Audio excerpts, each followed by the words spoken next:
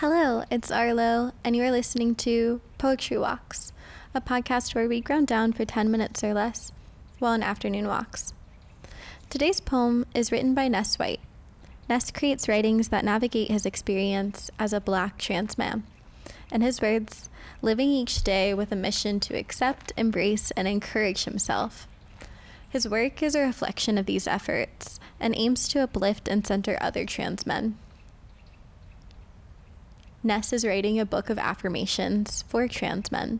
Be sure to stay in touch with Ness via Instagram at Ness_justNess to stay up to date on his writings and announcement of the book launch date. Shirt off. It was a hot day, and I wanted to run through the sprinklers at my friend's house. I also really wanted to take off my shirt.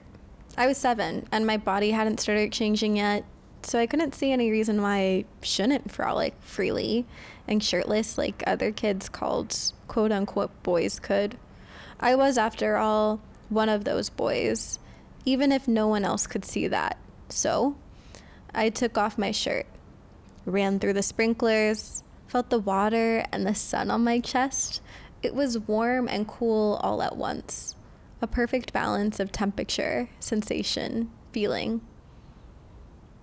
When it was time to go home, I decided to tie my shirt around my waist and walk to my house with my chest out.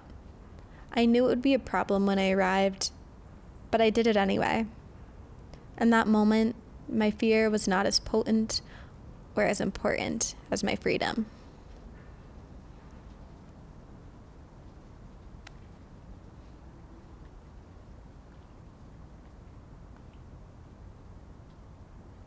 When we are younger, we frequently test the limits of social constructs without concern for otherwise. The stakes seem lower. There is little holding us back from pushing against notions of should or constraints of social order, but there is something of strength here, as the speaker of this narrative poem is aware that there may be consequence. Yet the speaker is willing to push against colonial frameworks surrounding gender anyway. For the speaker, it is more important that he is himself than anything else. Before the body is made subject and is forced into constraints of sexualization, observation, and hyper-identification, it is a body, and miraculous at that. Ness reminds us of the simplicity of sensorial experience, lightness and pleasure, and participating and freeing of the self.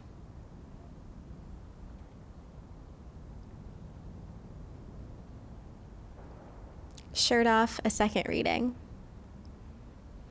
It was a hot day, and I wanted to run through the sprinklers at my friend's house. I also really wanted to take off my shirt. I was 7, and my body hadn't started changing yet, so I couldn't see any reason why I shouldn't frolic freely and shirtless like other kids called quote-unquote boys could. I was, after all, one of those boys, even if no one else could see that. So I took off my shirt, ran through the sprinklers, felt the water and the sun on my chest. It was warm and cool all at once, a perfect balance of temperature, sensation, feeling. When it was time to go home, I decided to tie my shirt around my waist and walk to my house with my chest out. I knew it would be a problem when I arrived, but I did it anyway. In that moment, my fear was not as potent or as important as my freedom.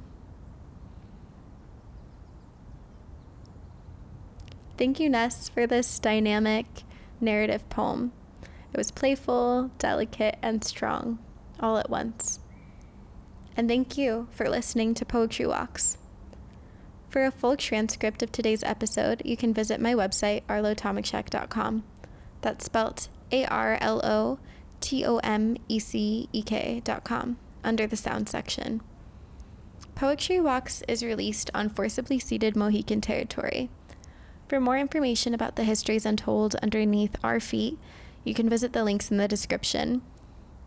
A special thanks to Celebrate 845 for bringing Ness and I together, and thank you Radio Kingston for supporting Poetry Walks, as well as being a Radiant community resource.